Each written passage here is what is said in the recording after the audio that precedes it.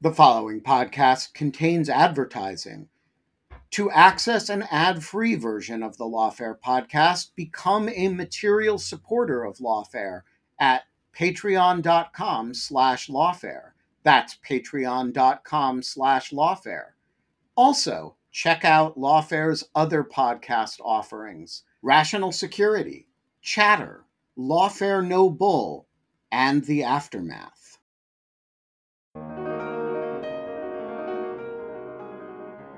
The Iraqis' relationship with Iran. That relationship at some level goes back, a couple of centuries, where, the religious back and forth between Iraq and, certain Iraqis in Najaf and Iranians, etc., is much deeper and longer term. So really, one issue is, you talk about long relationship. I don't necessarily. I'm Scott R. Anderson, and this is the Lawfare podcast for March 20th, 2023. 20 years ago today, the United States invaded the nation of Iraq, intent on removing the regime of dictator Saddam Hussein and installing a stable democratic government. What followed instead was 2 decades of political instability and horrible sectarian violence that has yielded a modern Iraqi state that remains plagued with corruption and other problems and is increasingly under immense pressure from the nearby regime in Iran.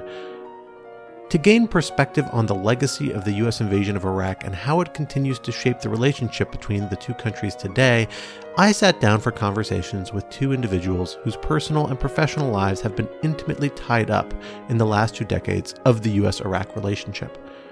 First, I sat down with my former boss from my own time working at Embassy Baghdad, Ambassador Doug Silliman, who is now the president of the Arab Gulf States Institute in Washington and previously served in numerous capacities in Iraq, including as ambassador, over his decades-long career as a U.S. diplomat.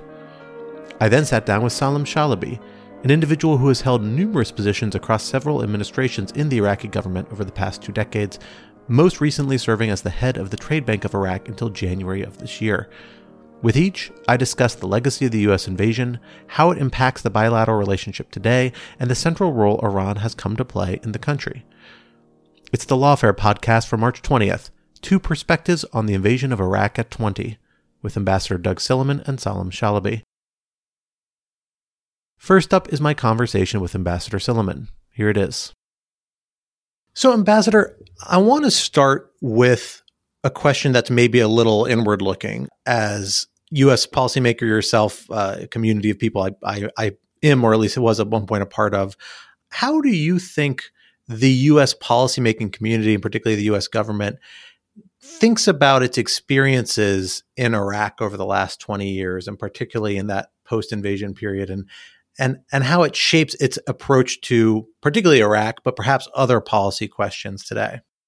Scott, thanks very much. It's a really good question, and I kind of want to answer on 2 levels.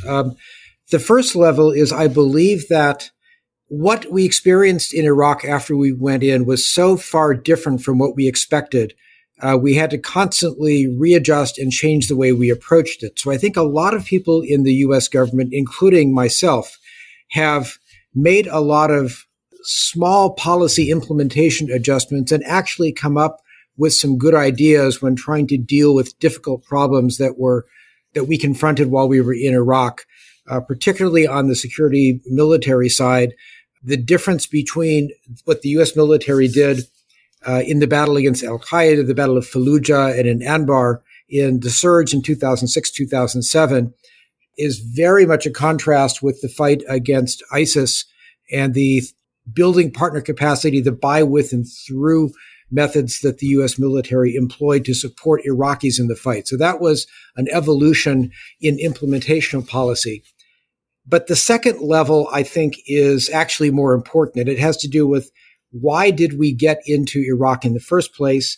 What were the underlying goals of the policymakers? And I cannot admit to any particular insight from experience at that level at that time because I wasn't even in Washington. But as a practitioner, as somebody who was in the field and who needed to deal with the consequences of the American invasion, it seems to me that not only was the real goal of the American intervention in Iraq unclear from the start, but different people had different goals. There were conflicting goals, everything from trying to get rid of the possibility of chemical and nuclear weapons in Iraq to remaking Iraq as a friendly democracy and a beacon of democracy and stability in the region, and a lot of things in between.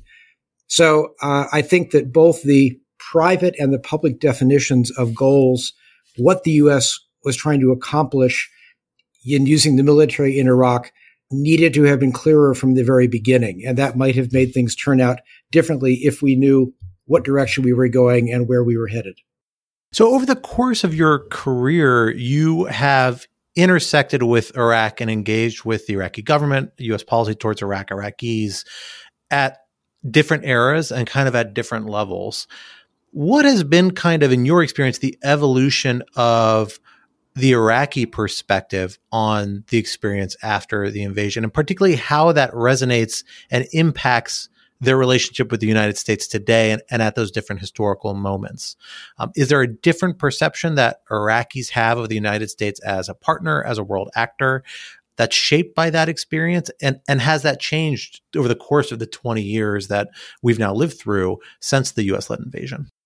I think that there are a number of different interpretations by Iraqis, or different opinions of Iraqis of the United States and what the United States did in Iraq and has done over the past 20 years. In some ways, it differs by community or by sort of religious background. I mean, for example, I have met a relatively large number of Shia Iraqis, particularly from the South, who are still willing to tell me that they were happy that the United States got rid of Saddam, because no matter what has happened since then, Saddam, for their community, was much worse than what came after the American intervention. I think also when you look at Iraqi Kurds and Iraqi Kurdistan, American intervention, even before 2003, has given Iraqi Kurds a degree of autonomy and independent operation, and probably shielded them from the consequences of some of their mistakes that they would appreciate, at least at the government level now. The other problem, though, that I see is that for a lot of Iraqis who I have talked to, who were not in the opposition overseas, who did not have as personal a stake in getting rid of Saddam Hussein, there seems to have been, in many ways, the perception that Iraq has lost its agency, that many people see Iraq post-2003 as a struggle between Iran and the United States, two countries that they believe are more powerful than they are, and there's really nothing that they can do. That's one of the things that I probably regret most about what has happened to Iraqi attitudes. And particularly as ambassador, one of the points that I tried to make as frequently as possible, publicly and privately, to Iraqis was to explain to Iraqis the amazing history of the country, the economic potential, where Iraq could go, the fact that Iraq was one of the largest oil producers in the world and did have a lot of money coming in, and that they needed to find a way to define their own personal group and national goals, and that they had the power to make these decisions on their own. So I think that one of the effects of the American intervention and our attempt to essentially remake Iraq, at least in the first decade, may have led to a sense of loss of Iraqi agency, which is making it more difficult for Iraqis to move more smartly and directly into a more positive future.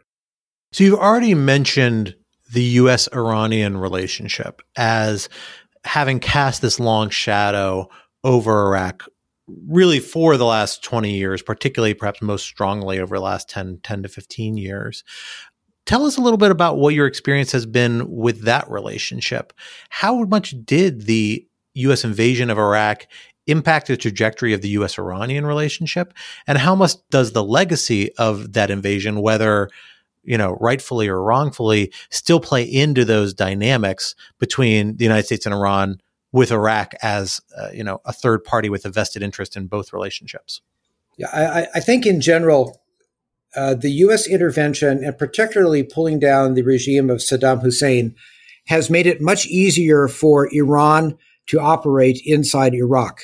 certainly for the Iranian Revolutionary Guard Corps and the Quds Force, they have a lot of Iraqi allies, many of which were developed through the Badr Corps and the Iran-Iraq War of the 1980s, co-religionists who have a lot of ideas in common about the future of the region and the way that governance ought to be run under a Shia government. So what I saw, and as you noted, I saw Iraq from a Turkish standpoint, from a Jordanian standpoint, from a Kuwaiti standpoint, and on 3 tours of duty from an Iraqi standpoint inside the country.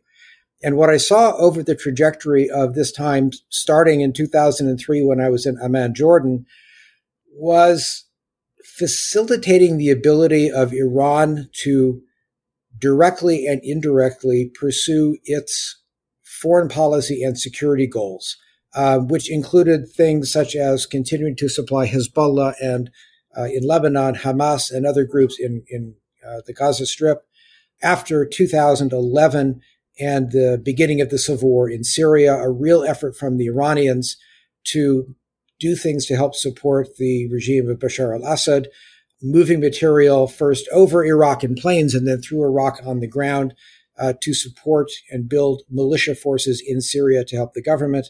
So there was a concerted effort on the part of certainly people in the IRGC and the Quds Force to take advantage of the relationships that they had with Iraqis from the Saddam era and to project Iranian strategic power into and through Iraq more broadly in the region. And that was one of the things I think that the U.S. invasion and deposing of Saddam and pulling down of the government facilitated, because we were unable quickly enough to put in place a government that was either completely run by the United States or Iraqi nationalist enough to have a consensus on opposing some of these activities of the Iranians during the time. So again, I think what it did, it made it easier for Iran to expand its strategic outreach, to project strategic power through proxy forces, through fellow traveler politicians in Iraq and elsewhere in the region as well. But to use Iraq as a base made it more effective and easier for the IRGC and the Quds Force to project Iranian power beyond their borders. So all of these factors really come to a head in a way in Iraq itself, where we have seen really multiple iterations of Iraqi leaders from different political factions and political parties wrestle with the Iraqi relationship with the United States and to some extent Iran as well, because there is such a close relationship between them, and find different ways to try and walk a pretty careful and awkward line between engagement and a degree of distancing. How would you describe that sort of approach among the Iraqi, I guess, political class, for lack of a better way to describe it? How do they tend to think about the parameters of the Iraqi relationship with the United States, and insofar as it relates to Iran, both in terms of what it is practically and what it could be, what the outer limits of that relationship might be? I think that the relationship, and the answer to the question, is essentially embedded in the way that the United States and Iran approached Iraq starting in 2003.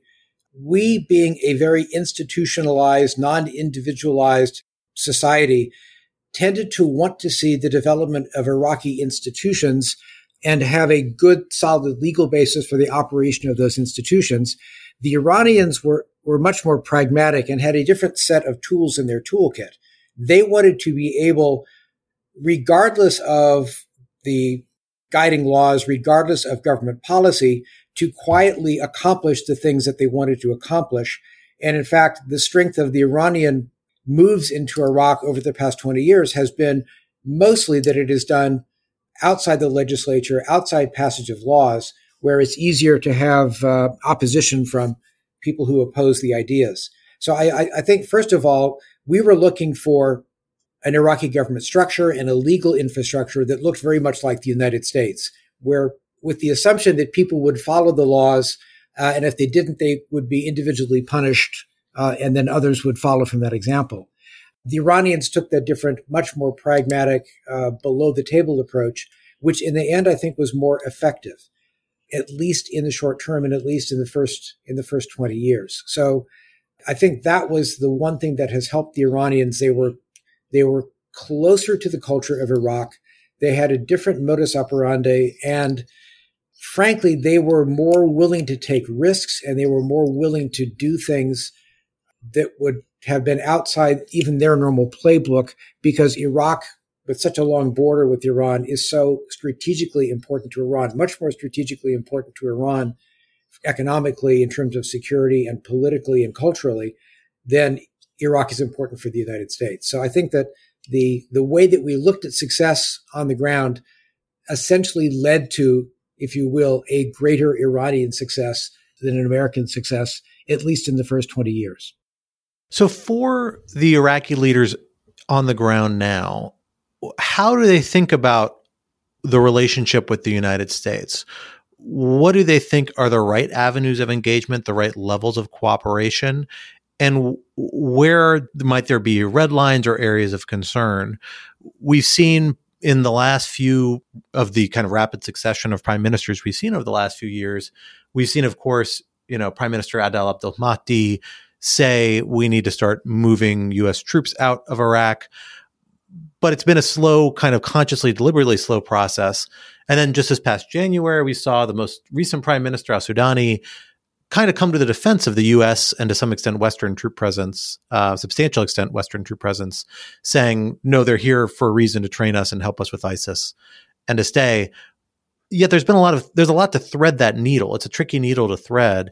Where are the areas where the Iraqi government wants to see that engagement with the United States, whether in the military realm or elsewhere, and where might it go too far? Where is there less appetite for that? It's hard to say where in the Iraqi government people want to see continued engagement. I think broadly in the Iraqi population, they want to see, at a minimum, a balance of engagement between Iran and the United States. And for those who are looking more for economic benefits or for more serious long-term security benefits, they probably want to see parts of that move closer to the United States than to Iran. I think that, I've been a bit surprised and pleased by the performance of Prime Minister Sudani since he's been in power, although relatively short a time.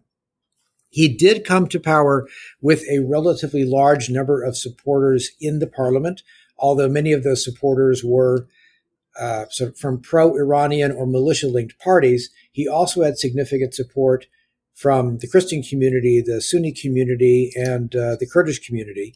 So he had a broader writ, I think, than earlier prime ministers. This is not a lowest common denominator government of everybody of national unity. It's close, but it's a step removed from that.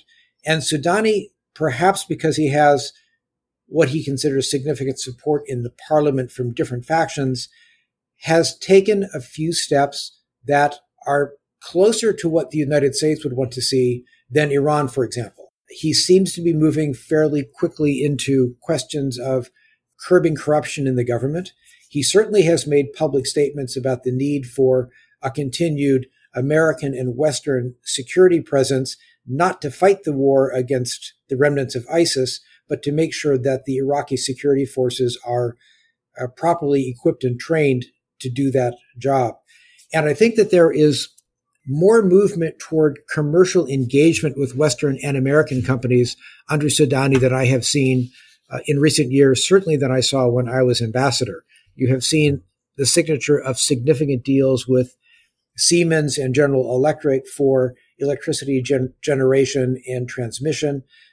You have seen a couple of consortia working on gas capture and prevention of Iraqi gas flaring, which should have the dual good effect of reducing Iraq's cost for gas and also reducing Iraq's dependence on Iran for gas or electricity purchases. So I think Sudani has, in his first few months, made some of the very important decisions that we had been pressing for as the United States for more than a decade. The question is going to be, will these business contracts, the MOUs, and the steps that he has taken actually be fully implemented? Because there does remain an undercurrent of political opposition to any engagement with the United States at all. Certainly, there is a strong sense among some of the more pro-Iran militias that there should be no U.S. security personnel at all in Iraq. There has been, again, for a decade, very quiet pushing and blocking in the bureaucracy of contracts with American and more broadly Western companies, presumably because the people blocking them did not like the political direction that meant or felt that they might be able to profit more from contracts with non-Western companies with different standards. So I think that Soudani has begun to move in the right direction. He's taken the first few steps, but the implementation of what he has done is going to be the most important measure. And there may still be parts of the Iraqi government, parts of the Iraqi political spectrum that will try to block these decisions simply because it permits or even helps to grow American and Western security or business presence in Iraq. So that's what I'll be watching in the next couple of years. So we have seen over the last few years a kind of common refrain, I think, among a lot of Iraqi leaders. I'm thinking most expressly articulated by, I think, Prime Minister Abdul Mahdi, but Prime Minister Kadhimi and a couple other folks have said something to similar effects, which is a lot of frustration with the extent to which Iraq becomes a battleground for U.S.-Iran tensions. And we have seen this cycle where often growing tensions between the United States and Iran triggers increasing exchange of hostilities within Iraq. You see Iran-backed militias targeting U.S. military and diplomatic presences, and then reactions by the United States, airstrikes on militia sites in Iraq and in Syria, most being the most common sort of response. The Soleimani strike that happened in January 2020 being maybe the more outlier response, the most kind of dramatic response the United States has pursued.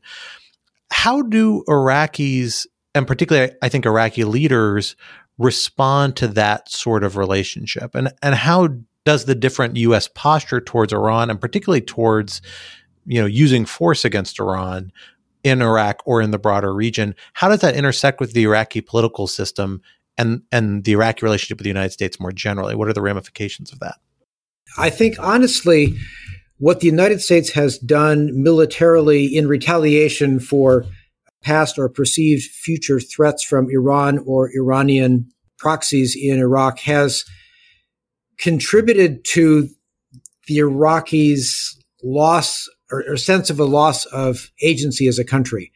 I remember in the period in 2019, between the time that I left and the end of the year, there was a growing frustration among many Iraqis with Iran and some of the Iranian-backed militias, particularly in the south, where with the war against ISIS over, many of these militias started acting more like criminal organizations, shaking down businesses, going into neighborhoods and acting as sort of hyper-local governments, sometimes with nothing more than a few kids with Kalashnikovs. And there was a growing sense that Iran was overstepping its bounds and directly hurting Iraqis. The killing of Qasem Soleimani and Abu Mehdi al-Mohandes in early 2020 kind of broke that feeling that Iran was the one that was hurting Iraq the most. And I think if you look at any one thing that the United States has done other than the invasion of Iraq, killing Soleimani and Mohandes on Iraqi territory probably convinced a lot of Iraqis that it was really hopeless to deal with the United States. No matter what was happening, the United States would do whatever it wanted in Iraq. Now, I know from my experience in the government that this is not at all true, but I think that that attack in particular disheartened a large number of Iraqis and convinced them that essentially the United States was always going to work in Iraq for its own interests and not necessarily for the interest of Iraq. So I think to that extent, it was a harmful attack for Iraq itself. So I think that leads to a kind of more difficult policy question then that I know a lot of U.S. policymakers are wrestling with, which is what can the United States do, if anything, to productively try and counter at least the most malign forms of Iranian influence in Iraq. There's a pretty good, well-established track record of Iran really genuinely undermining Iraqi political institutions, certainly through support of Iran-backed militias that often operate outside the context of Iraqi law as total kind of separate centers of power in ways that undermine the effectiveness of the Iraqi state. There is a track record here. I mean, it's hard. I don't think many people would dispute that that's an accurate description of what Iran does, if not the whole universe of the relationship. But then what can the United States do to oppose it? You hear some people from the outside, some analysts saying we should be much more active in targeting Iran, and some people even calling for more sort of hostile action and the use of force against Iranian militias, essentially because no one else is in a position to do that other than the United States effectively because of the political paralysis within Iraq around those issues. Do you think that would be, it sounds like you're skeptical of that approach. What is the right approach then for how to counteract those, at least the most damaging forms of Iranian influence in Iraq? I think the only way to gradually and over time begin to counteract the most damaging forms of Iranian influence or the grabs for power of Iranian-supported militias and political groups is to try to strengthen Iraqi institutions. And maybe I should go through a little bit what I mean by that, because I don't want it to sound as just a trite phrase. One of the things that we should do, that we have been doing, is to continue to encourage Iraqi governments to integrate more completely politically in the region. I know that Prime Minister Mustafa Kadhimi worked quite hard to develop a trilateral relationship with Jordan and with Egypt. This seems like it's standing the test of time, and Sudan is trying to do the same thing. We have tried to encourage closer political relations with countries of the GCC and other significant Arab and regional countries as well over time with Iraq. This will, at least at the beginning, help build confidence in Iraqi government, so people actually talk to the people who are the officers in Iraqi government, and may lead to, or is likely to lead to, deeper economic and political engagement with Iraq.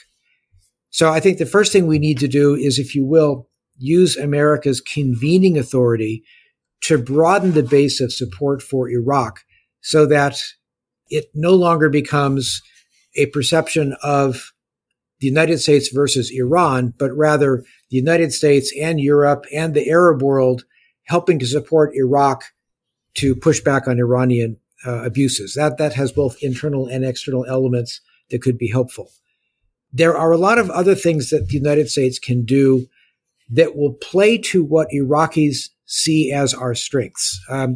One of them is calibrating properly what our security engagement with Iraq is going to be. And what we are doing right now, quiet security assistance, providing both training and mentoring and equipping of Iraqi security forces who are demonstrably loyal to the elected government, is a good step. Most Iraqis support that. It is only those who would like to see a weaker Iraq and more Iranian or less ability of people to create rule of law on the streets of the country, for example, would be opposed to that. So I think that's something that most Iraqis support. We should stay in Iraq.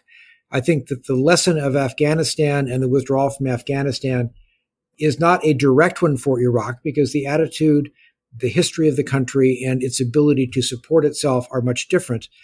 Nonetheless, I think that the presence of American and other Western forces, particularly through the NATO training mission, will help build confidence, esprit de corps, and the idea that there are Iraqis who are really defending Iraq as opposed to a confession or a non-government agenda. I think we also need to look at what the United States can do to help educate younger Iraqis. In my experience, a lot of Iraqis have a great respect for the education that one gets in the United States, from elementary school, but certainly up through university. And there are things that the United States government has done, particular programs that have brought high school students or college students to the U.S. on exchange programs, or facilitating visas for Iraqi students, which over time will have more impact as more and more Iraqis get to come to the United States and learn how they can turn their dissatisfaction with something that has happened on the ground into local activism. And that is the basis for a lot of American exchange programs. I also think we need to slowly and cautiously encourage both the Iraqi government and American companies to look more seriously at a broader range of business deals. Most of the business deals that have happened now are somehow in the hydrocarbons industry or power generation. If these deals that I talked about that Prime Minister Sudani has approved and signed will go forward and be implemented, it will give other American companies confidence to look at deals in agriculture and food processing, in telecommunications, in logistics, in areas that Iraq needs, where American companies can work with Iraqi companies to build bigger businesses in Iraq. And finally, I think we need to work very closely with the government of Iraq and help them put together a concrete and realistic plan to deal with energy transition and climate change. Iraq is going to be one of the 5 worst affected countries with climate change over time. And the area around Basra, in Kuwait, Basra, and southwestern Iran is probably the hottest seriously inhabited area on the face of the planet, with temperatures routinely reaching 125 degrees in the summer. And the United States has technologies, but also the United States can help Iraq shape the idea of what they need to be doing as a country to begin to adapt to what will be the worst of climate change. So these are the areas where I think the United States can have some positive influence. It is all long-term.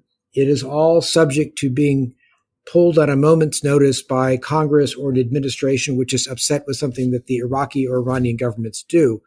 But I think the only strategy that is going to work is for the United States to play to our strengths in the eyes of Iraqis over the medium to long term.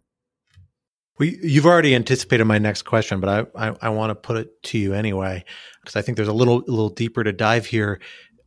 So far, so much of our relationship now, at least the parts we hear about in the news, is security related, particularly in our assistance relationship.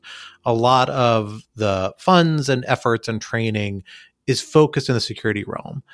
And part of that is, in my mind, in my experience, although please feel free to disagree with me, a little bit of a hangover, a reaction to the history of U.S. and, frankly, international engagements in Iraq, in which it was the recipient of huge sums of influxes of fund around things ranging from economic assistance to institutional development to rule of law and justice issues that I think a lot of people feel like they did not see a return of investment on.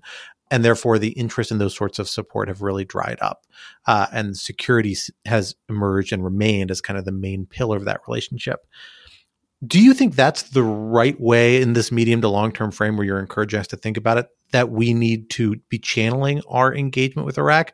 Or are there other pillars that need to be set up along security assistance for either assistance relationships or facilitation relationships? You've mentioned a few already, but I'm wondering what the big ones that stand out are, or if there are any others that we should line up alongside security. Well, I will reiterate that I think that security assistance, training, mentoring is something that should remain in the mix. We should not do in Iraq what we did in Afghanistan.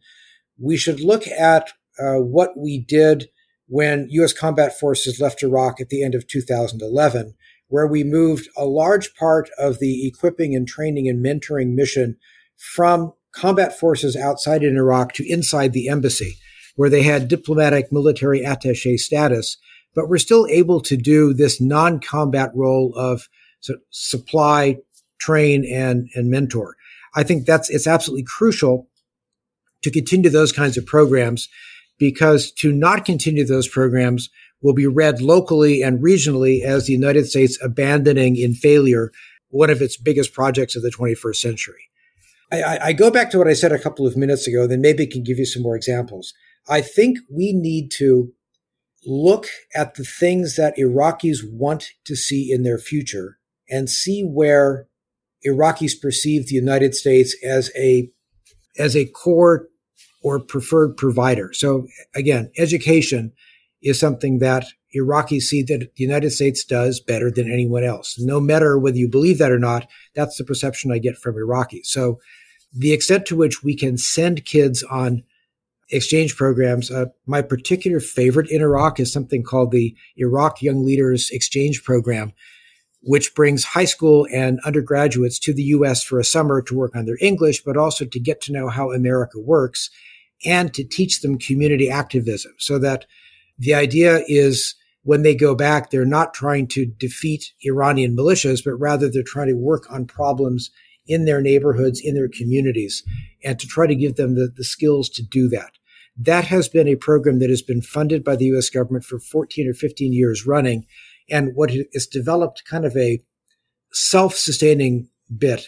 Some of the early graduates of this program are now mentoring the younger graduates of this program when they come back to Iraq. This is the kind of thing that I have not seen in many other places in the world. And it is the long-term funding by the U.S. government at a relatively modest level that has made this program successful. I also think that we need to do much more for business promotion. And this is what's going to be very difficult for the United States, because for the period, Scott, that you and I were both in Iraq, it was almost impossible to get to the signature of an actual contract with an American company in Iraq. It was very difficult politically and bureaucratically.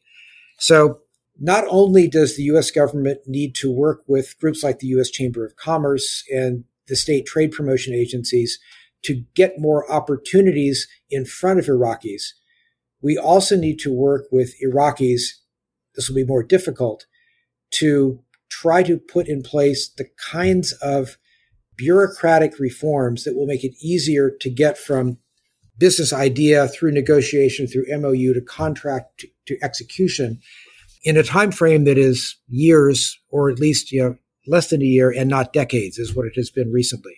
So I think those are two areas where, in addition to a security pillar, we need to have. So exchanges, education, bringing Iraqis to the United States, and then trying to find ways for American companies to more frequently get in front of the Iraqi government and Iraqi companies, combined with a push, probably in conjunction with the UN, the World Bank, the IMF, to get some reforms inside the Iraqi system so that they become a facilitator of business deals, not a block to business deals.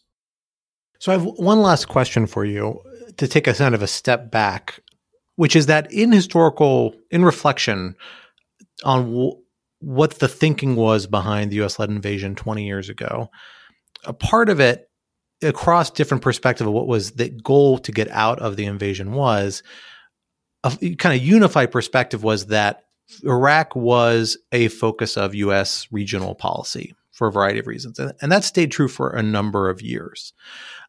And then Iraq slowly, in part because of the challenges operating there, I think it's fair to say, fell down the priority list, maybe bumped back up during the ISIS conflict, fallen back down.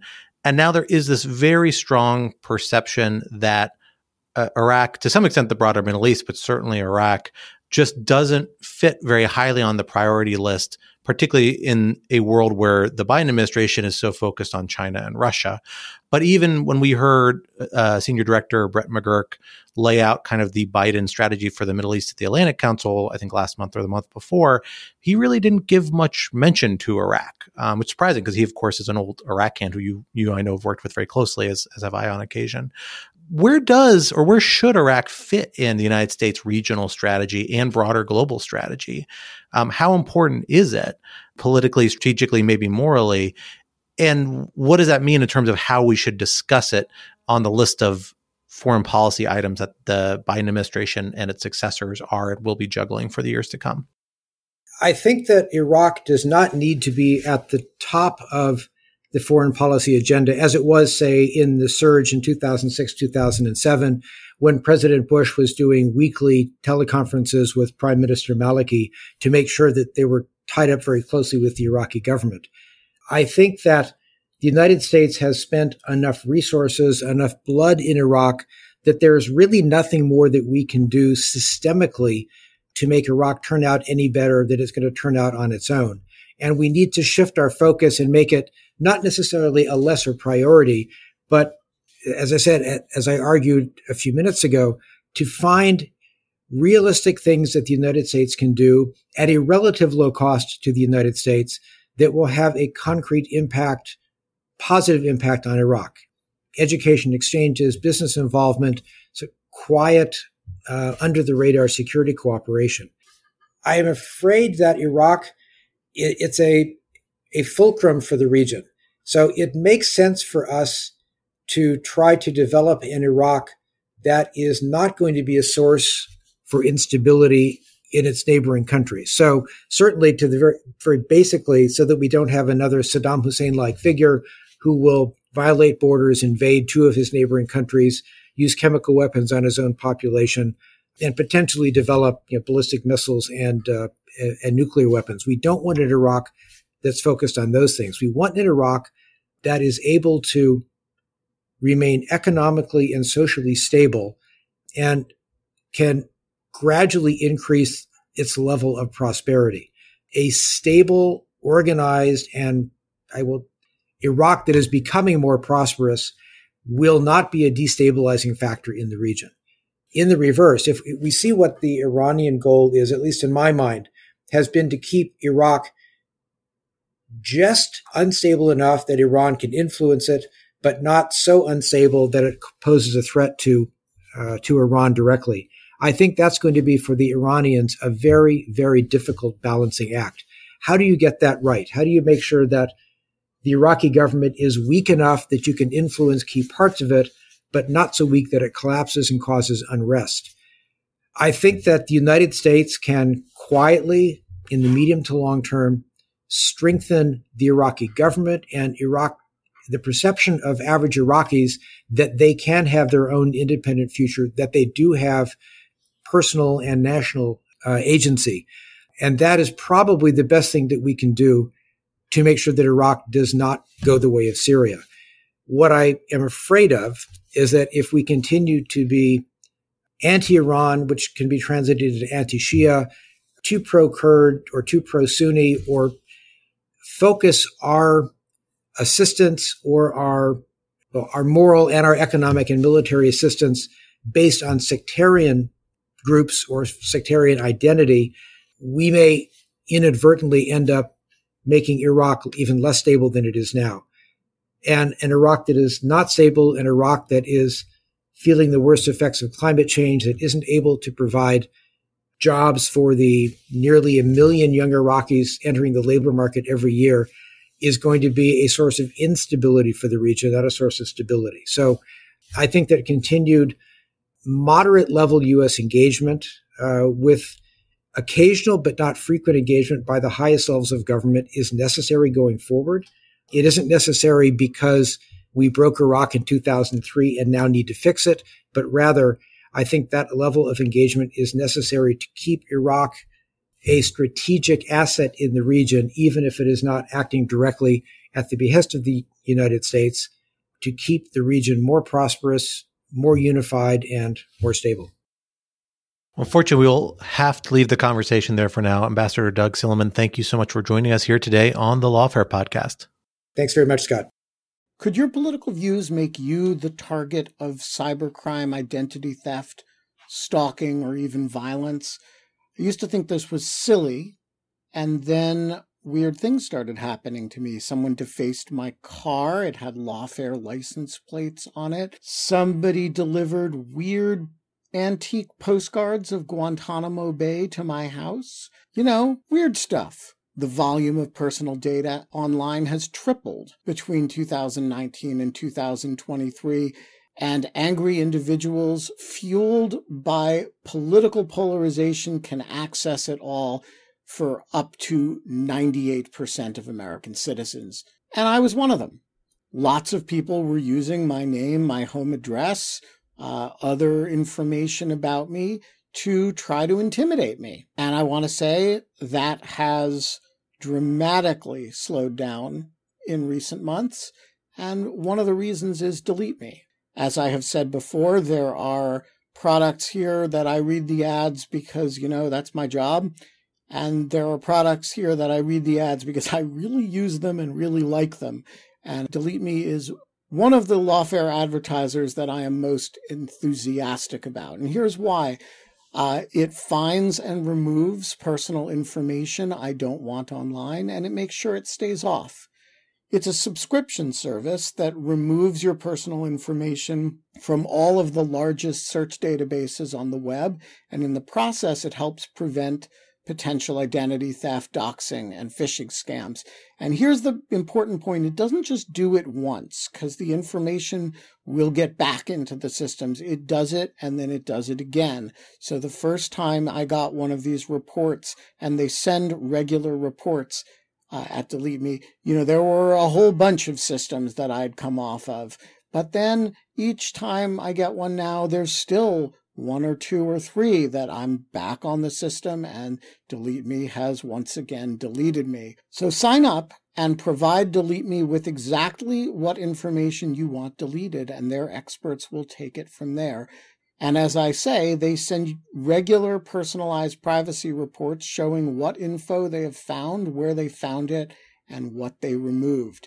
It's always working for you, constantly monitoring and removing the personal information you don't want on the internet. When you sign up, they immediately go to work scrubbing all your personal information from data broker platforms. Your personal profile is no longer theirs to sell. So take control of your data and keep your private life private by signing up for Delete Me, now at a special discount for Lawfare listeners. Today, get 20% off your Delete Me plan when you go to joindeleteme.com/lawfare20 and use the promo code lawfare20 at checkout. The only way to get 20% off is to go to joindeleteme.com/lawfare20 and enter code lawfare20 at checkout. That's joindeleteme.com/lawfare20, code lawfare20. This show is sponsored by BetterHelp. If I could offer you an extra hour a day in your life, what would you do with it? Would you go for a run? Would you sleep in? Would you read? Would you go hang out with a friend? A lot of us spend time wishing we had more time. You actually can create more time for yourself. It's by figuring out what's important to you, making that a priority, and that is where therapy can help you. It can help you find out what matters to you so you can do more of it and less of the things that you don't care about but you actually waste a lot of time on. Therapy is a great way to prioritize what's important to you, to focus on what matters and dismiss the trivial. It's a great way to learn how to set boundaries and how to develop coping skills. It can help you be the best version of yourself, and it isn't just for those who've experienced major traumas. If you're thinking of starting therapy, why not try BetterHelp? It's entirely online. It's designed to be convenient and flexible. You can make it work with your schedule. All you do is you fill out a brief questionnaire and you get matched with a licensed therapist, and you can switch therapists at any time for no additional charge. Learn to make time for what makes you happy with BetterHelp. Visit betterhelp.com/lawfare today to get 10% off your first month. That's BetterHelp, HELP.com/lawfare. Now let's turn to my separate conversation with Mr. Chalabi. A quick note. Due to a technical issue, we had to stop this recording about halfway through and pick it up later on a separate device, so you may hear a difference in audio quality. Salem, you have been involved in Iraqi politics and policy for several decades now, going all the way back to, if not before, at least going back to the U.S.-led invasion in 2003. Can you give us a sense now, looking back, about how a lot of Iraqis think about the U.S.-led invasion and the removal of the Hussein regime that followed? What is its historical legacy kind of in the Iraqi political imagination for a lot of Iraqis? How is it understood now that so many years have passed? I would say, in 2003, the view was very much among the vast majority of the population. I'm going to, I'm going to say, because, I don't intend to sound sectarian or anything, but, among the Shia and the Kurds, they all were supportive of the invasion and for their own sectarian or nationalistic reasons. If you ask the population now, where we've had basically a dysfunctional governmental setup from that time on, if you ask people now what they feel, you're going to get a mix of answers, but the basic summary is as follows.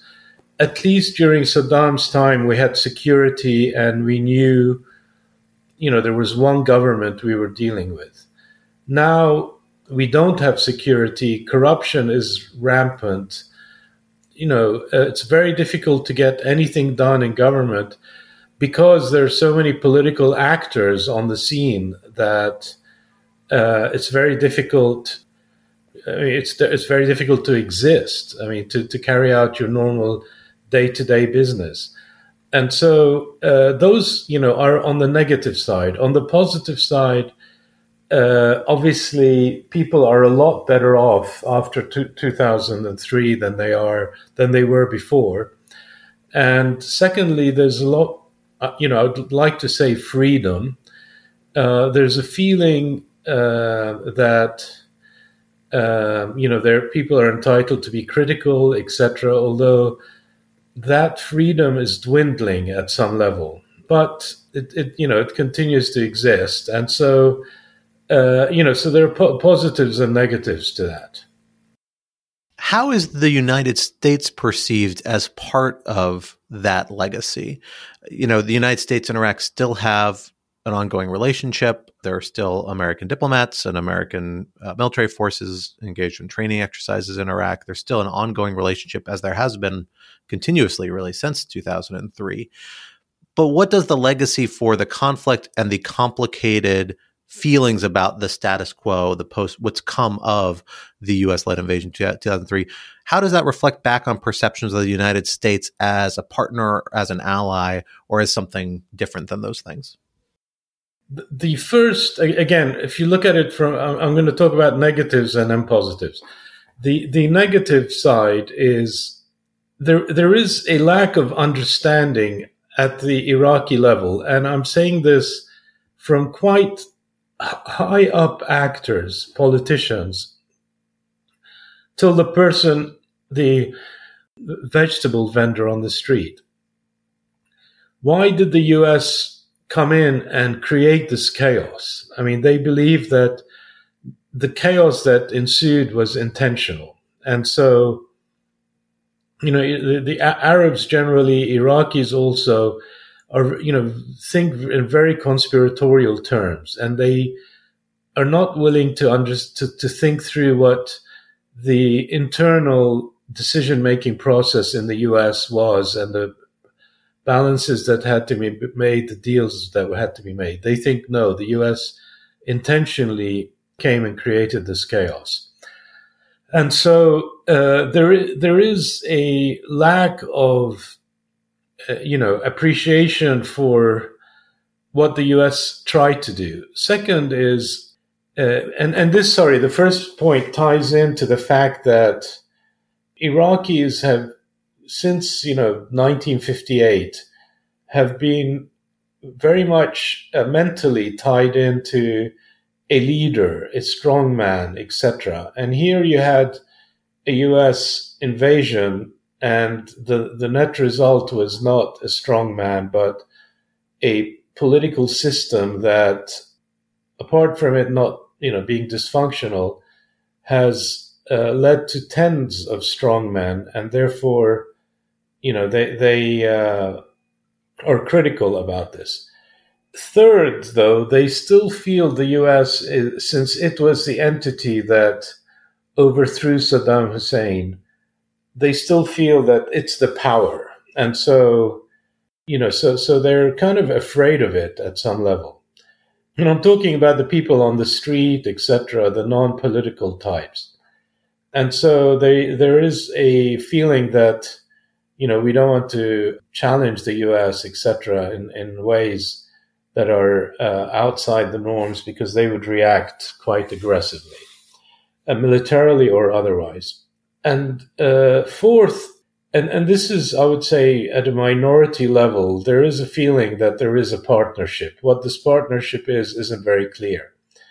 I mean, the number of conferences in DC and elsewhere about, joint ventures and investment, etc., really nothing of the sort. I mean, generally, Iraq has not had foreign investment that's successful, but specifically U.S. companies have, there are a few exceptions, obviously, in the oil and gas sector. ExxonMobil was there. We're now in a dispute with ExxonMobil. Some of the oil services companies are there, GE in the electricity sector. But those are not investments in the traditional sense of them starting businesses and taking a risk on Iraq in the kind of, they've taken a risk on Iraq generally, but not in, that strongly financially. It's quite difficult to explain this point, but they didn't take much equity risk here. And so people are kind of troubled by this. The U.S. says they're allies and they want to encourage business, and yet there isn't that much of a foothold in the investment side in Iraq. So again, it's a complicated relationship. The last point I would say, and this is, if you look at it from a Kurdish perspective, from a Sunni perspective, from a perspective of Shias in Baghdad, secular Shias and so on, they don't understand how the U.S. came into Iraq with all the good intentions and appeared to have handed Iraq, by and large, to Iranian-supported actors. And they don't understand why that was. And so, there is a bit of unhappiness about this. Well, that is such a major thread of the U.S.-Iraq relationship. Now, in a lot of ways, even more so now than it has been over the last 20 years, or at least certainly in the last 10 years or so, has been this tension between the United States and Iran, and the way it has often, perhaps too often, from the perspective of many, including Iraqi leaders who have often voiced this opinion, has too often played out on Iraqi soil or otherwise implicated the United States. How do people perceive this, the U.S.-Iran tension or conflict, whatever you want to call it? How does that relationship understood, and how is it understood to affect Iraq, and what is Iraq's role in it understood to be? So if you look at it from the perspective, from top-down perspective, so the political leaders, the Prime Minister Soudani, and before him, Prime Minister Kadhimi and Dr. Adel Abdel Mahdi, their view is that Iraq can play a role in perhaps reducing tensions between Iran and the US. Dr. Abdel Mahdi especially wanted to kind of come up with a clear policy as to what are Iraq's interests first, and then how to translate those into playing a role in calming the Iran-US problems. But as you know, the situation during Abdel Mahdi's time just got out of control. And, attack on the U.S. embassy, the killing of Qasem Soleimani or Abu Mahdi al-Muhandis, etc. And therefore, the net result is, effectively, if you scratch below the surface, it's leave us, to both sides, leave us alone. Let us get on with our own business. But in reality, it's obviously a lot more complicated, especially, as it relates to the energy sector, as it relates to the power sector as it relates to the sanctions and the impact of the sanctions on Iraq. All of these are complicated factors. I mean, recently Iran has shelled parts of Kurdistan, or have admitted to shelling parts of Kurdistan. And, they feel that Iraqi Kurdistan is being used as a conduit to threaten the regime in Iran, and they don't like this. And so, if at the end of the day, and this is, I've noticed it at the highest levels. For example, our foreign minister, etc., he realizes Iraq is the weakest element among those three countries.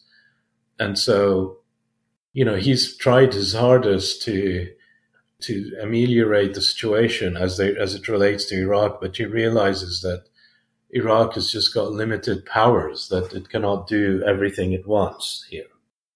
So we've really been talking so far a lot about kind of broad perceptions and understandings among Iraqis about these sorts of issues. How does that translate into political constraints for the Iraqi government and Iraqi politicians of all stripes? We've seen certain elements of continuity across recent governments in regards to the Iraqi relationship with the United States and approach to the bilateral relationship. Then there have also at times been similar points of tension, similar red lines that have popped up. And there is this ongoing controversy to some extent over U.S. activities and troop presence that the most recent iteration of which were requested as part of counter ISIS efforts in 2014, and then has kind of continued on, but now changed to a new phase where it's much more advise and assist, more limited U.S. presence. What do these different political perceptions and understandings of the Iraqi relationship with the United States mean for Iraqi politics and policy? What are the big constraints, the big obstacles in that relationship? And how do political leaders see what can and can't be accomplished through it? Okay, I mean, obviously I didn't address the issue of ISIS earlier, but at some level, again, to do with the Iran-US relationship, both entities supported Iraq and really in a big way. And I'll give you an example that former Minister of Foreign Affairs, Hashar Zebari, used to give, which is that, the day after ISIS entered Mosul, now Secretary Austin came. He was present at the time in Iraq serving. Went to see Nouri Maliki, and the morning after, and asked him what kind of assistance he wanted, etc., etc. And ultimately, the assistance, military assistance, and I'm not talking U.S. military personnel, but military assistance to the Iraqi military, arrived around November after contracts were signed, a bit before that. He left, a couple of hours later, Qasem Soleimani came to see Maliki and asked him what the Iraqi military needed. And the first shipment took place the next day. And so you have that dynamic where, you have an actor who's far more able to maneuver and another actor who you need. Now, obviously, as the war against ISIS developed, the U.S. was able to bring the coalition together. And it was a very kind of interesting, turning a blind eye. So the U.S. would fight ISIS. I mean, the U.S. or the coalition would fight, and the Iraqi military would fight ISIS in the big cities, leaving the Popular Mobilization Forces and Iranian elements to fight them in other locations. And all in all, it worked well. I mean, both sides were very, assisted Iraq significantly. Now, legally, and you would know this, Scott, the U.S. presence in Iraq was drawn down following the signing of the SOFA. And at the time, I know the Iranians were putting intense pressure on the sofa and on the Iraqi government. And, if you remember, I mean, the agreement was not even called Status of Forces Agreement. It was called the Withdrawal of U.S. Forces from Iraq Agreement. Now, when ISIS took place, there was a clause in that agreement that allowed Iraq to request assistance. And now, where we are now is, and during Adel Abdel Mahdi's, when he was Prime Minister, Parliament met and issued a non-binding resolution that U.S. troops should leave. And this is following the attack on Qasem Soleimani and Abu Mahdi Mohandes. And the bottom line is that, if you look at it from the executive branch of Iraqi government, no, the executive branch and also the Kurdistan regional government doesn't want the U.S. to leave, but they cannot.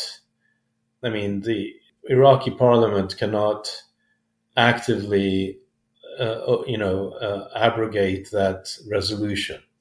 And so you have a relatively unclear situation on the U.S. presence. And so Prime Minister Soudani, I think, is doing a good job by insisting on continuing with the relationship, the security relationship with the U.S. on the ground under current scope without trying to change the legal scope because of constraints he has among his allies and parliament that would prohibit a more formal agreement, etc. So it's, things are going okay. Let's leave them as is and continue with this training, etc. From Kurdistan, they want the U.S. there at any level. And so they, one of the conditions of the Kurds is that, we have to continue with having the U.S. troops on the ground as protection. So we know that the relationship between Iraq and the United States, the long history of it, the challenges and the traumatic experiences that it's entailed, has left these political constraints on Iraqi political actors that we see time and again. As you mentioned, it's been hard for even Iraqi leaders who want to endorse relatively limited cooperation or engagement with the United States around security issues that have pretty broad acceptance and a lot of which have been pursued for a long time, to get approval from Parliament. It's politically risky. It's kind of a little bit of a sensitive point or a third rail that's easy to exploit for political opponents to those sorts of agendas. What steps could might the United States be able to take either in the short term or perhaps more likely in the medium to long term to begin to repair those dynamics, to get to the point where U.S. engagement with Iraq is not only accepted and ongoing, as it really has been for the last several decades, but actually something that doesn't have such political inclinations that make it so hard to get broad political buy-in? I mean, I'm going to maybe mention look at it in the following way. I mean, you and maybe this is, part of the breakdown in thinking. I mean, you refer to the U.S. having a long relationship with Iraq. I would look at it as being the exact opposite, that it's a very short relationship. I mean, it really goes back to 2003. It is very much a relationship of initially of victor, of conqueror versus conquered. It's obviously changed its nature. And so, at the end of the day, the depth of the relationship is actually quite limited. I mean, if you look at, those, the U.S. relationship with people, for example, in the KRG, you see it's a much deeper relationship because their interests are, and they've been working closely together for years. Whereas, you see the relationship of the U.S., for example, to the current government, and it's, at a formal level, there is this strategic relationship, etc., but it's not that long term. I mean, the current prime minister, other than the U.S. ambassador and a few visitors, doesn't really have a relationship with the US. There are people around him who have some relationship, but again, it's not very deep. I mean, the foreign minister probably is the one who has the deepest relationship. But again, it's not as foreign minister that he has this relationship, but as the chief of staff of Masoud Barzani in Kurdistan. And you look at it in the context of, if you look at it in the context of the relationship with Iran, for example, the Iraqis' relationship with Iran, that relationship at some level goes back, a couple of centuries, where, the religious back and forth between Iraq and, certain Iraqis in Najaf and Iranians, etc., is much deeper and longer term. So really, one issue is, you talk about a long relationship. I don't necessarily. You talk about a deep relationship. I think possibly not. But your other question was, how can the U.S. improve that? And in my opinion, I look at, the various aspects of the current relationship, and there are things fundamentally missing. As an example, I, was very kind of promoting and pushing at the time. I don't know whether you're familiar with the so-called ExxonMobil Southern Iraq integrated project deal, but it was a huge deal that would have transformed the Iraqi oil sector and allowed it to take off. And at the end of the day, the parties, and this is ExxonMobil and the Iraqi Ministry of Oil, disagreed over certain, commercial terms, and not really major ones. But had something like this taken place, you would have seen a much more integrated commercial relationship, because the largest oil project in Iraq and potentially the largest infrastructure oil project in the Middle East would have been between ExxonMobil and Iraq. And so, I see the commercial dimension of things as somewhat limited, to be perfectly honest. And that is one area that things could improve. I see at a cultural level, the relationships are somewhat limited. Other countries, have, significantly deeper relationships. And here I, for example, use France or Italy, where they're, they have a kind of less transactional relationship with Iraq.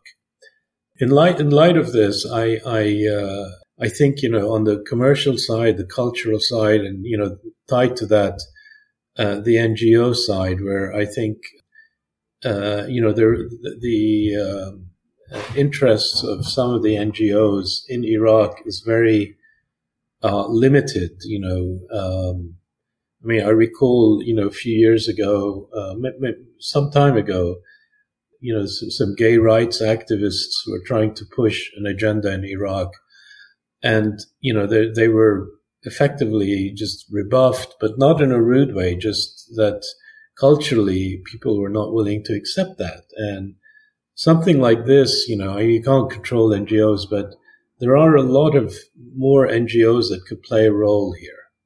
So we've seen the United States oscillate a bit in the last few years, particularly between the Obama administration and the Trump administration and the Biden administration, in its approach to Iraq generally, and particularly to the tensions with Iran that are always on and sometimes break into conflict.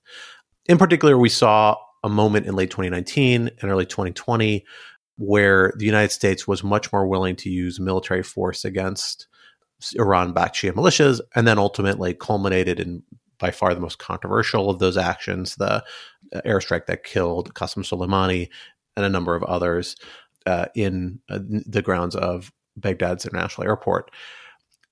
What impact do those sorts of actions have on the perception of the United States and the political ability to engage the United States by Iraqi politicians?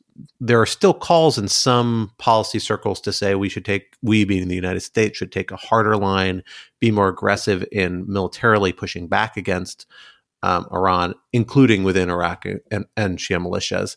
That's not the approach the Biden administration has taken, but it has taken a handful of airstrikes as actions of what it frames as self-defense against these militias when they target U.S. diplomats and U.S. military personnel. What do those occasional military engagements, what ramifications do they have for the U.S.-Iraqi relationship? How do they affect things moving forward in ways that might be less direct and might be harder to gauge in the immediate moment of their aftermath? I mean, if you look at the Soleimani Abu Mahdi Mohandes strike, which, as you said, culminated in a series of events that led to this, the result, and I sat with many Iraqi politicians after that strike.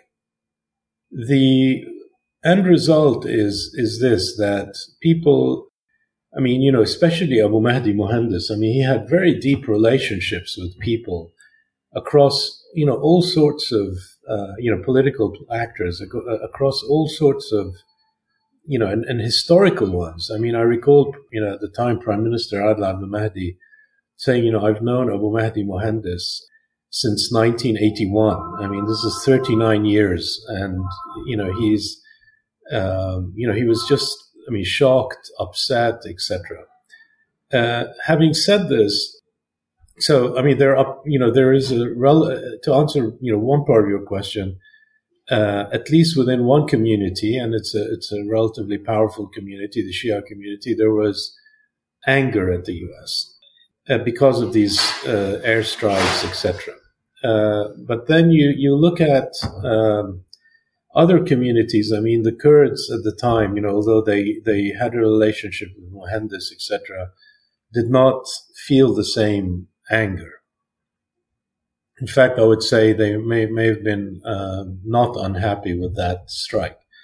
What I'm trying to get at is you have at some level the reaction to U.S. military actions or Iranian military actions is really what determines it is your outlook towards Iraqi and the Iraqi state. And here what I mean is, I'll give you a very, simple analogy, but it's a really deep analogy.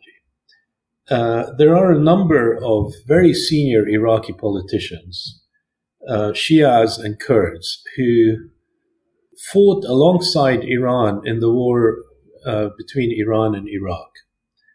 And yet there are also many Iraqi politicians whose families fought for Iraq against Iran. And yet here they're brought together, the ones who, are, I would think, I'm not going to use the word more powerful, but more represented in government are those who had historically worked with Iran. And so, and yet, the larger part of the population were, tied to the Iraqi military campaign against Iran.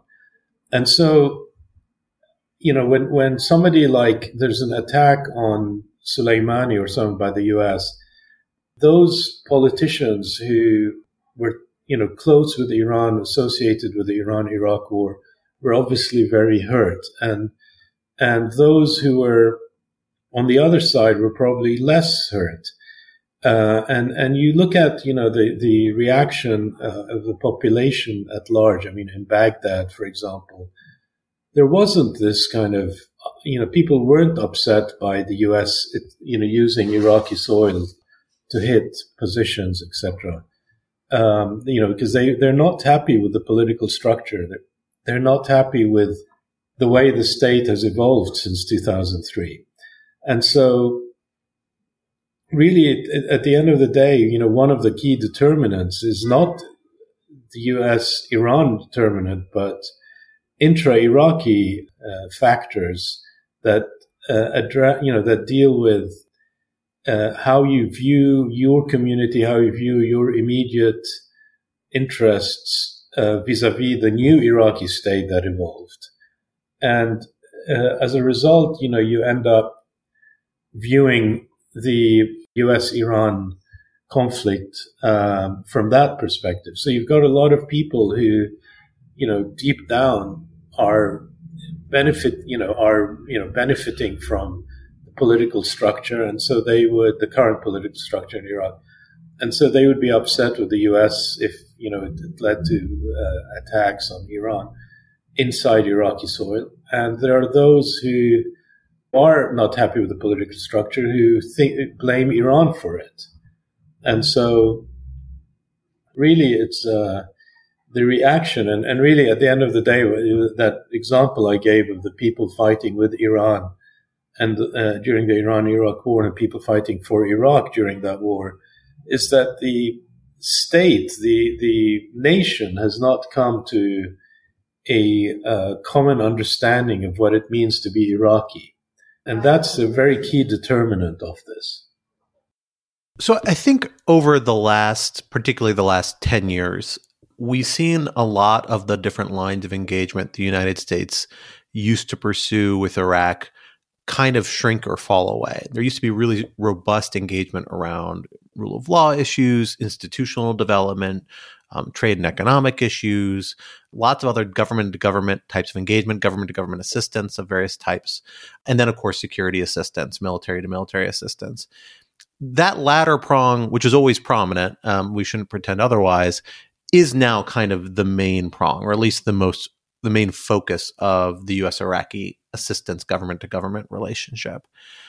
Do you think that's perhaps a mistake or underly ambitious? Is there other threads of effort that we should see the United States and Iraq engaging on their bilateral relationship in addition to this security element? You've already mentioned the commercial and business development, but I'm wondering whether there are other parts of the kind of broader relationship that existed in the immediate years following the U.S.-led invasion that maybe are worth resurrecting in some sort of new form.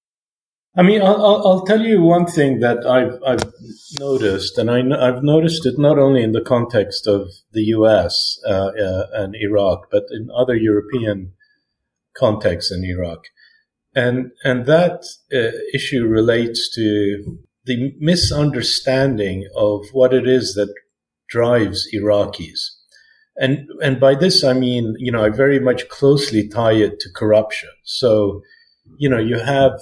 As an example, you had significant assistance to the Iraqi judiciary, and there was a setup, and that setup, provided some element of independence of the judiciary, etc. And at the end of the day, correct, there is some independence of the judiciary now, but there's also significant corruption in the judiciary, and really what I sense is that there is a slight misunderstanding of how Iraqis think, and it's very difficult to come and impose on another country a set of guidelines that work in the US or that work in Germany or so on, in how you do business or how you conduct yourself in protecting human rights without really understanding what it is that drives Iraqis. And here I see this, and I give an example of the judiciary where, you theoretically have an independence of the judiciary, but a single, telephone call from a senior political figure to a judge or to the head of the judiciary or so on would lead to a decision that, does not necessarily coincide with the actual facts of a particular case, etc. And so, as a lawyer, and I see this very frequently, where corrupt actors in the judiciary are able to be influenced a lot more easily, and therefore, when you look, other than in the military, when you look at other areas, this keeps propping up, is the way that Iraqis think and are interested in, the development of institutions. I mean, I'll give you a personal example. When I was appointed to lead Trade Bank of Iraq in 2020, many of those around me, their immediate instinct was I should take actions against the previous CEO of the bank, to take actions against him, so that, because that's what he did to the one before and what the one before did to the one before that. And I said, well, that doesn't bode well for the institution. If you want to build an institution, you can't have attacks on the previous guy, even if you did, just thought some of his policies were not right, fine. But you have to look at the institution above everything else. And here, the Iraqis were upset, and they're not used to this kind of thinking. And it applies across many of the other aspects of the non-military part of the state. And you see this current government, for example, I haven't seen this since 2003, where they have decided to take a really vengeful approach against the previous prime minister and some of his staff, and are using, I'm not defending them, I'm not saying that, there are no wrongs carried out. But really, from the first day that this current team took over, there was a sense of vengeance. We want to take revenge against the previous prime minister and his team. And it's really gone across the board now. And I feel, again, I'm not defending from a legal perspective whether those people did, the people in the previous administration did wrong things, etc. But the vengefulness is not, is a bit too far, but it's part and parcel of Iraqi, let's say, mentality, and it's somewhat difficult to break it. I want to pose one last question to you, which is to step back a little bit, because there's a big debate in the United States, I'm sure you're well aware about, where the Middle East generally, really in a lot of ways, but particularly where Iraq, for purpose of this conversation, fits within the broader U.S. strategic picture. There's a sense that, the Biden administration has decided we have to focus on China and Russia, and all these other issues are becoming lower priority, not the focus that they once were. Although to some extent, that's a little bit inevitably of an oversimplification, because, you can't just have one or two main security interests. The world dictates otherwise in terms of having a much more complex picture of where actual national interests lie. I guess my question for you is, where do you think the relationship for the United States and Iraq, from both of their perspectives, should be in terms of each other's relationships? How important are they to each other strategically in terms of their interests, and on other dimensions potentially as well? And what direction do you think that means this relationship needs to move in the next 20 years as it kind of enters into this next chapter? I mean, I'll give you my kind of a brief look. I mean, to me, Iraq as, let's say, as a project is important to the U.S. from the perspective that, the U.S. undertook the step of, changing the previous regime, etc. And so it was critical for the U.S., for example, to support Iraq in the fight against ISIS, because had that failed, it would have, been a very kind of obvious problem for the U.S. in the sense that, it created a change of regime that led to a kind of Islamic, caliphate. So from that perspective, I understand it but we're now 20 years later. And in reality, when I used to talk internally with the government, I used to say, don't overthink that the U.S. is invested in Iraq to such an extent. Don't make requests of the U.S.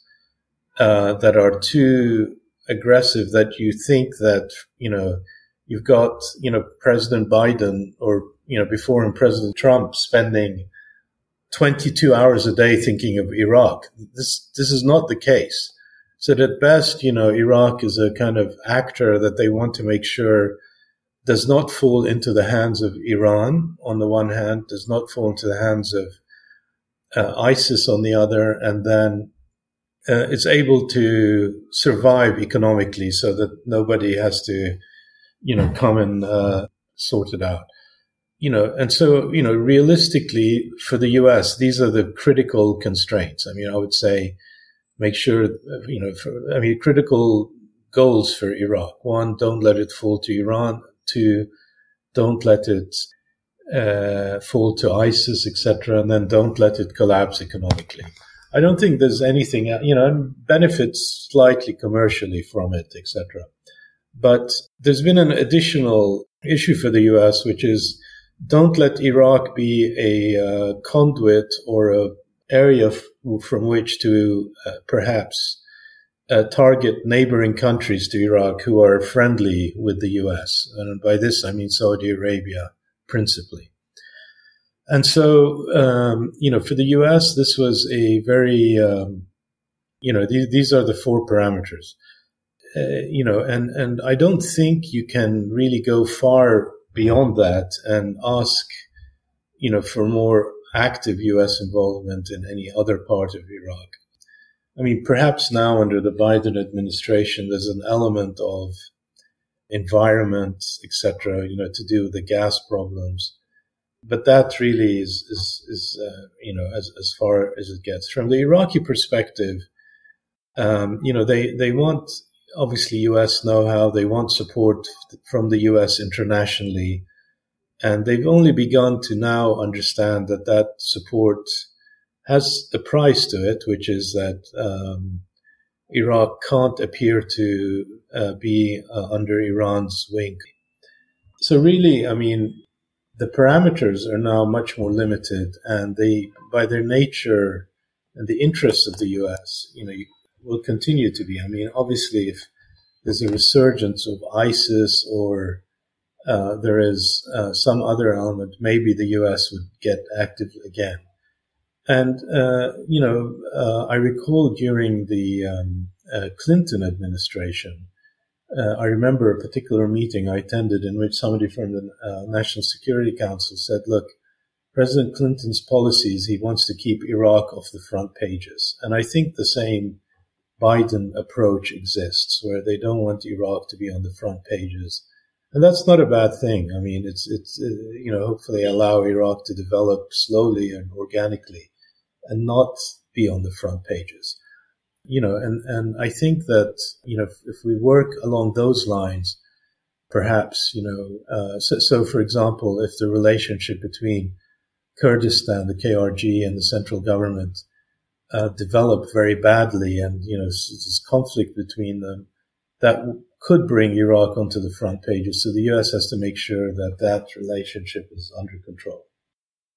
Well, unfortunately, we'll have to leave the conversation there for now. Salem Chalabi, thank you so much for joining us here today on the Lawfare Podcast. Sure. The Lawfare Podcast is produced in cooperation with the Brookings Institution.